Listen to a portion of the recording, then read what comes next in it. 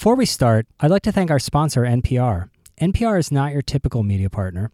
From NPR News Now on smart speakers to How I Built This Live on stage, NPR is where audiences turn for non-commercial, unbiased journalism. Stay tuned and find out how NPR sponsorship drives impact for brands.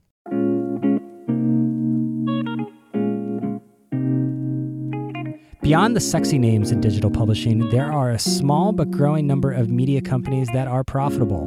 One is Industry Dive, which has a portfolio of industry-focused publications devoted to big money but unsexy areas like waste management.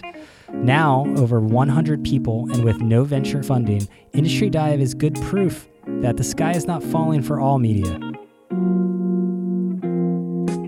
I'm Brian Marcy, and this is the Digiday Podcast. On today's episode, I speak to Sean Griffey, co-founder and CEO of Industry Dive. We discuss the reasons why the ad model is working for Industry Dive, how to stretch brands across several industries, and how Industry Dive makes measured bets to pay off later. Hope you enjoy it. Sean, welcome to the podcast. Thank you for having me. I'm excited to be here. Okay, so for people who do not know Industry Dive, give us the story. Sure. We're a online-only B2B media company based out of D.C.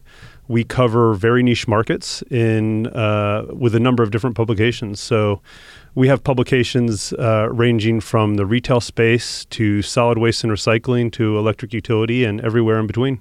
Mostly email. Well, email is a primary driver. I think in media today, it's the most powerful tool. And for a business like ours, it's gets the most results. But we have apps, we have websites, you name it, digital products all over. Okay. And 6 years old?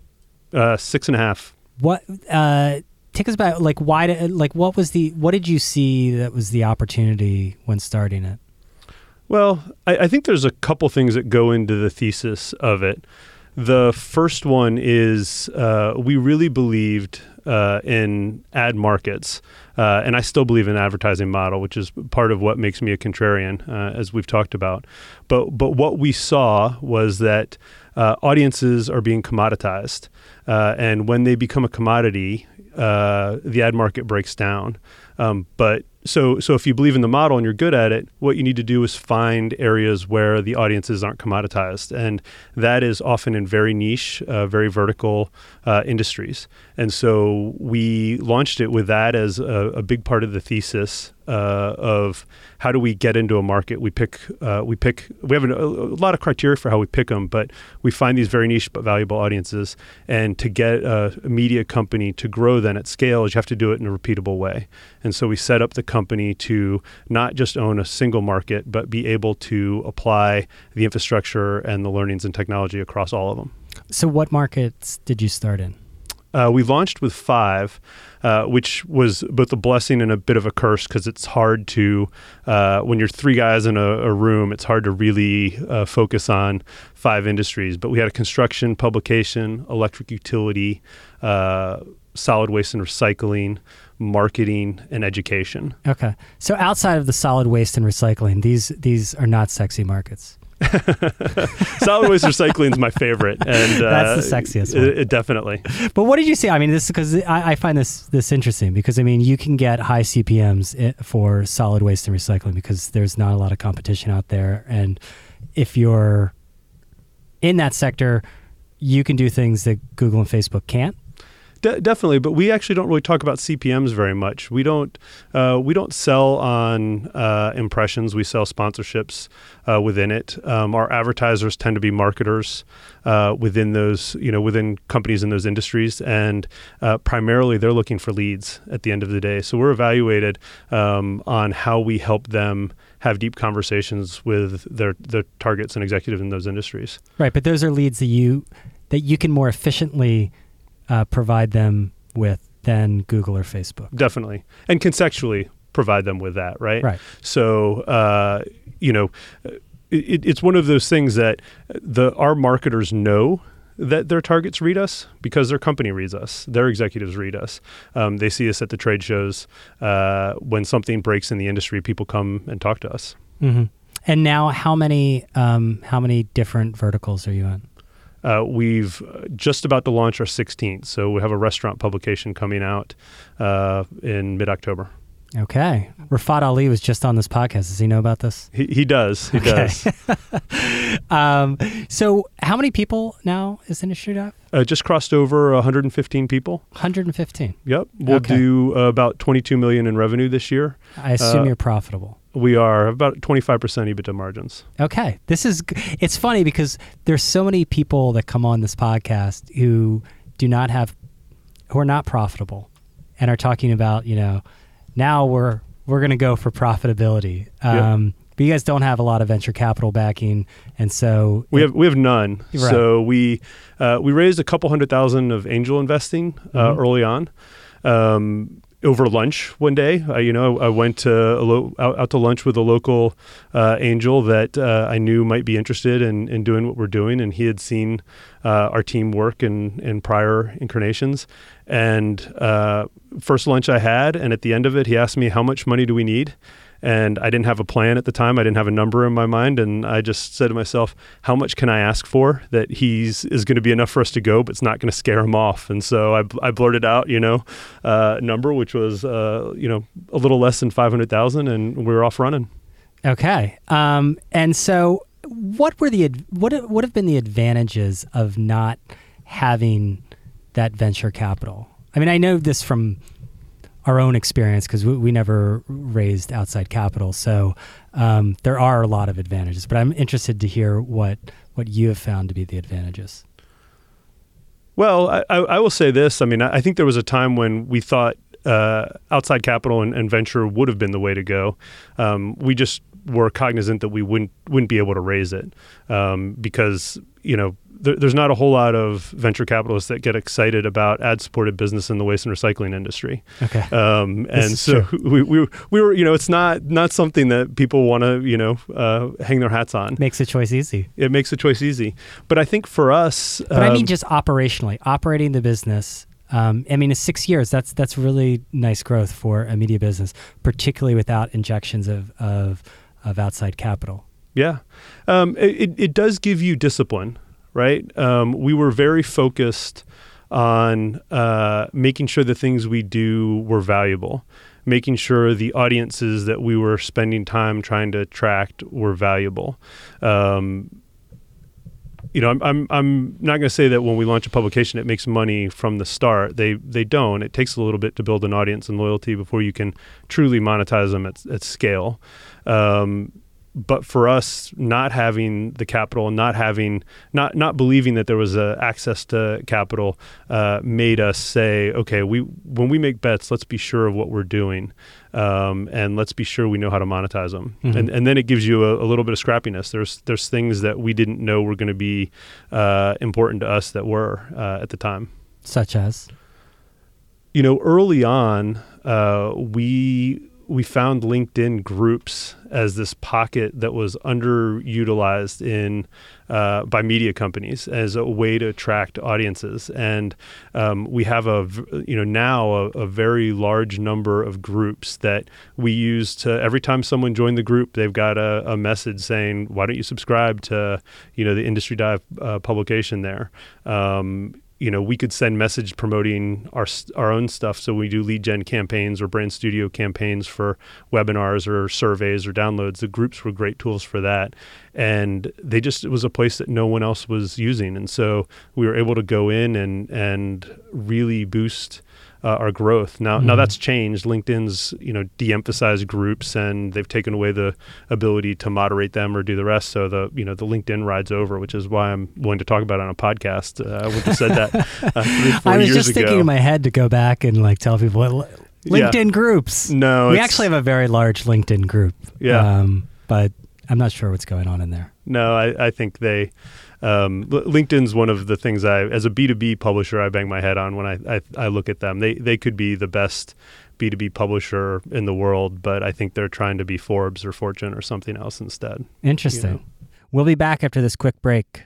NPR listeners expect an authentic, unintrusive message from brands. It may be different, but it works. Listeners find NPR 21% more engaging than traditional radio content. To learn more about how sponsorship opportunities across NPR platforms can perform for your brand, visit npr.org/4brands. Now back to the episode. So how do you keep consistency across all of these different verticals? Because I mean, it's hard enough like when you're just like focused on one specific vertical, but when you're going from retail to waste management, I mean, it's a wide portfolio. It's difficult. It's difficult and easy in some spots. So from a business standpoint and a sales standpoint, it's actually pretty easy, and it makes it great in that we can train all of our sales reps. Here's our product set, and it's the same across the whole portfolio, right? And you have a client base, and if they today want to buy in retail, that's great. And if they want to buy in food tomorrow, you can sell them in food. And if they want to go in biopharma, the next week, you can sell them that too. And the products are going to be the same, the brands are going to be the same, and their experiences are going to be the same. The teams that serve them at the ends are going to be the same. So that's really easy, and that's an advantage for us compared to some publishers that have products in multi-markets. They're just almost individual companies, right? So one magazine is different than the website or whatever. Right. We're consistent.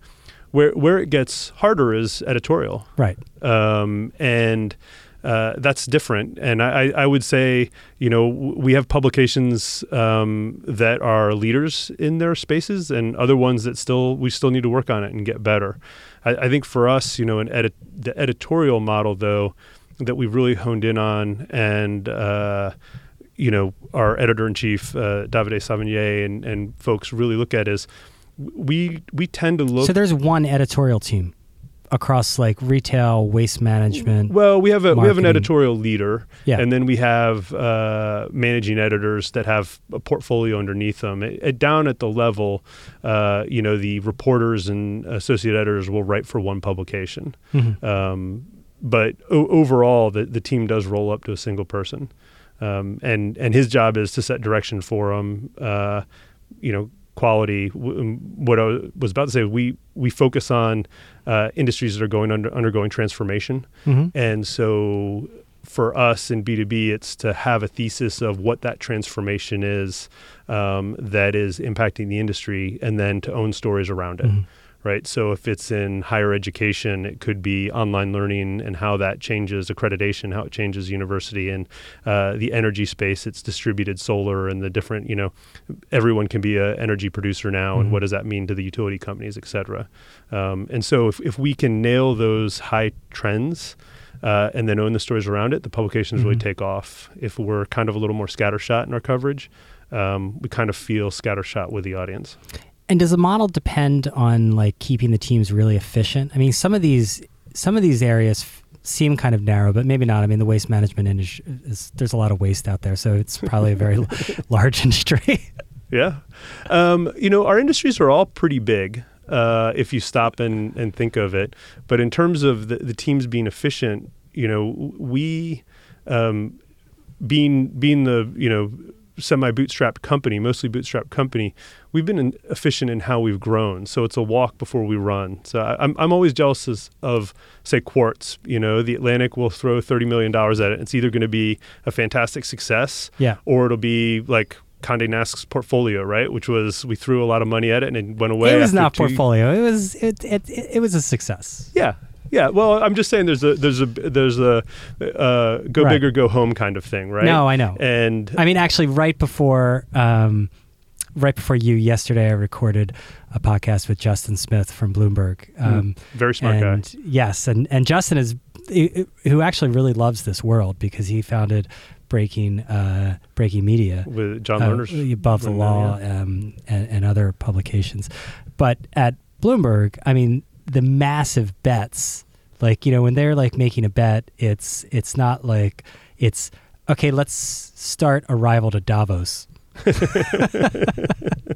It'd be nice. So when we make a bet, it's let's hire one associate editor and some good freelancers. These are bets I understand, Ward. And that's what we do. We're like, okay, we're going to launch a publication. We can hire 2 people for that publication, and then as the audience grows, we'll hire a third, and then the audience grows more. 4. I mean, that is the downside, and I was trying to lead you into that actually, not well, because I kind of know this. The downside is it gets of the bootstrapping thing is it gets frustrating because there can be big opportunities that you really can't make as big of a bet as you probably would want to some degree. Yep. I mean, I feel with our team, I by nature have a clear idea of where we're going and what I think growing a bootstrapped B2B niche media publication should be.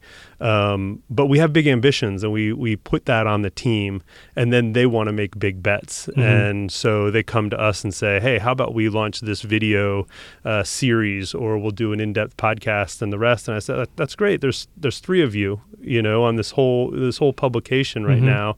We don't have a lot of advertisers asking for video or pre-roll or whatever. Like, why don't we wait until we do before we do this? And so I think it's a drain on some of the folks here that we can't make those bets. But we'd be irresponsible if we did, right? So sometimes you got to say no. Yep. Sometimes. No. So you're 100% advertising revenue? Pretty much. I mean, at the end of the day, marketers pay for almost everything we do, right? Yeah. But when we say advertising, it can be lead gen, it can be webinars and stuff like this. Exactly, and we do that. Yep. It comes out of sponsorship advertising dollars. Exactly, pretty much. You're not, explain, because everyone... I mean, I have a lot of different people who come on the podcast, but many of them have models that were overly dependent in their view on advertising, and now they're scrambling to diversify, whether that's spinning up big festivals or whether that is having commerce where they're moving products. And most of these are B2C models, right? Yep. Or obviously direct subscriptions. Explain how you view diversification and why you haven't gone that route, at least yet. Well, I think all of those decisions make sense for a lot of publications, particularly if you're in one market or you're B2C and you have, 20 million people that come to your site every month, and that's not incredibly large or small. You're in that middle gap that people find troubling. For us, I think there's a couple things that drive it. One, we're really good at the lead generation. My partners and founders, we can monetize niche audiences, and we know how to talk about it. We know how to add value. We know how to deliver for clients. And so we stick with what we know. We think each of our verticals could be 5 to 10 million just in digital advertising alone before we do the rest. And so we still have room to grow in all of our markets just on the digital products. And so for us, it's... So you're not down on advertising? I'm not. I'm every time someone tells me, I was talking to a CEO of another company and that we compete with in the energy space, and it's a great product. He's a good one, and he said at one point, "I'm considering getting out of advertising completely," and I'm 100% you should do that. Great idea. I definitely think you should do that. But if you have marketers are greedy. And they may be able to say, IBM will say, we've got, 100% of all IT decision makers in our database already. But if you say, actually, no, I've got 1,000 more, they want that 1,000, right? And so if you really can reach a niche audience in a credible way and have real interactions with them, the marketers want to be a part of that. Mm-hmm. I want to take a quick break here to make sure you are not missing out on all of the great perks that you get as a Digiday Plus member. With Digiday Plus, you get access to exclusive content. Each day we have pieces that are available only to members, along with exclusive research on industry trends and also invites to our member events. We just did a live podcast the other week with Jim Egan, the CEO of BBC News. So check out Digiday Plus. Visit digiday.com and you will see the Plus tab in the menu bar. Hit that. Digiday Plus membership is $395 a year, but if you use podcast at checkout, you will get 20% off. I promise you it's worth it. Now back to the episode. So, the key there is niche. Yep. So you don't run away from the niche, because some people hear niche, they think, oh, well, it's small. Yep. No, I love small and I love unsexy. That's there's a reason why waste was in the beginning. I love it. Okay, so when you get to some point of the 5 to 10 million in a lot of these sectors, then you'll think about, do we start, like, because I can imagine you could have like a centralized, say, events group that could do a lot of events in these different areas. Yeah, I think it's on the roadmap. I think paid research is something that I'm actually even more excited about or interested in and going in at some point, because I think it better fits a little bit with what we're good at and what we like to do. But I think there's a time that we'll do that, and when we feel like we've tapped out a market, then we'll think about it. But it also comes with a cost of distraction, which is a real part of it, right? Of doing a big event, it's for a month or two before everyone in the company starts talking about that event, focusing on the event, and everything's around that event. And when you have so much open, ground in front of you, I just don't want to start looking to the side and seeing what's out there. Like, let's just keep chasing the good one. What are models? I know you're focused fully on your business. So when I ask these questions, I understand that people, it's hard for them to answer. But what are models outside of what you're doing in media that you find particularly attractive? Other media companies? Yeah. Within media? So I'm a huge fan of other niche publishers. I'm a fan of people who execute really well. I think, I know Skift is one that we watch all the time and we talk about. Rafet was on here the other day. I find that they do events really well. They do editorial really well. And so I'm always trying to learn from them. Green Tech Media is in the utility space, and I think they built a very impressive research organization. I love them. The GovExec group that Atlantic Media owns is one that I follow, and they've done some great things in terms of serving their advertisers. They've monetized learnings of their audience. So was talking yesterday with them, and they actually will sell sort of insights on what their audience are doing on a quarterly basis, or do research for them for people, and their advertisers are really interested in, okay, what's our target doing this month or care about this month. And I think that's just a really interesting way to kind of flip it on its head. Yeah. How do you view subscriptions? I mean, outside of research, it sounds like you're looking more towards that versus, putting up a paywall, whether that's a meter for any of your properties. Well, I think subscriptions, I'm interested in them. And I think, for research, I think that'd be the first way to go, just like you guys do Digiday Plus. Thank you for the plug. Thank you for the plug. Yeah, I recently subscribed, so I know, I saw that. You used the Rafat. Of course. Discount code. Yeah, I debated, do I use your podcast one or the... Well, there's going to be a Sean. All of you listening, if you do subscribe, you can have a Sean discount code for 20% off. SEAN. SEAN. Yep, there you go. All right. Let's hope that drives some revenue for you. Yeah, I'll let you know. I let Rafat know that he drove too. I mean, media, man, it's a game of inches. It is a game of inches, right? I love that you get an email every time one comes in. I don't. I actually asked a member of our Digiday Plus team to let me know about the conversion on that tweet. Got it. So I think that's. I told her, I said, I don't know if this is a very scalable strategy. Why not? Yeah. So what is it? Speaking of that, what are your lessons? 6 years in, you guys have executed great. I mean, that's really impressive with no venture capital, to grow a business to that size with those margins is pretty good. Yeah. I think for us, it's the discipline of it all. I think there's, and there's a balance. There's a discipline while trying to flail around a little bit, particularly in the early days, right? It was funny. I asked about, do you get an email every time things come in? I got notifications every time someone subscribed in the early days, and I would individually. Nick, our CEO, still gets the email of every single credit card transaction that is run for Digiday Plus or for buying tickets or anything like this. I think he just loves to see the they're still coming in. Me too. I do every time a credit card gets run. Oh, you get it too? I do too. But for the longest time, I would. The secrets of founders. I would email every email when you subscribed, and this is for a free email newsletter, you'd get after a week or two a message from me, and I would hand respond to every single person that responded to that email.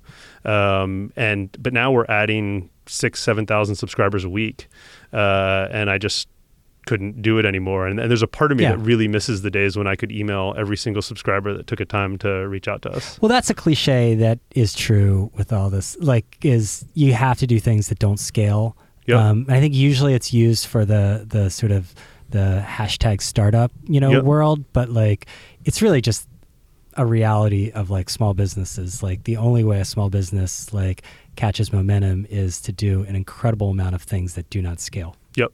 That's the only way people notice.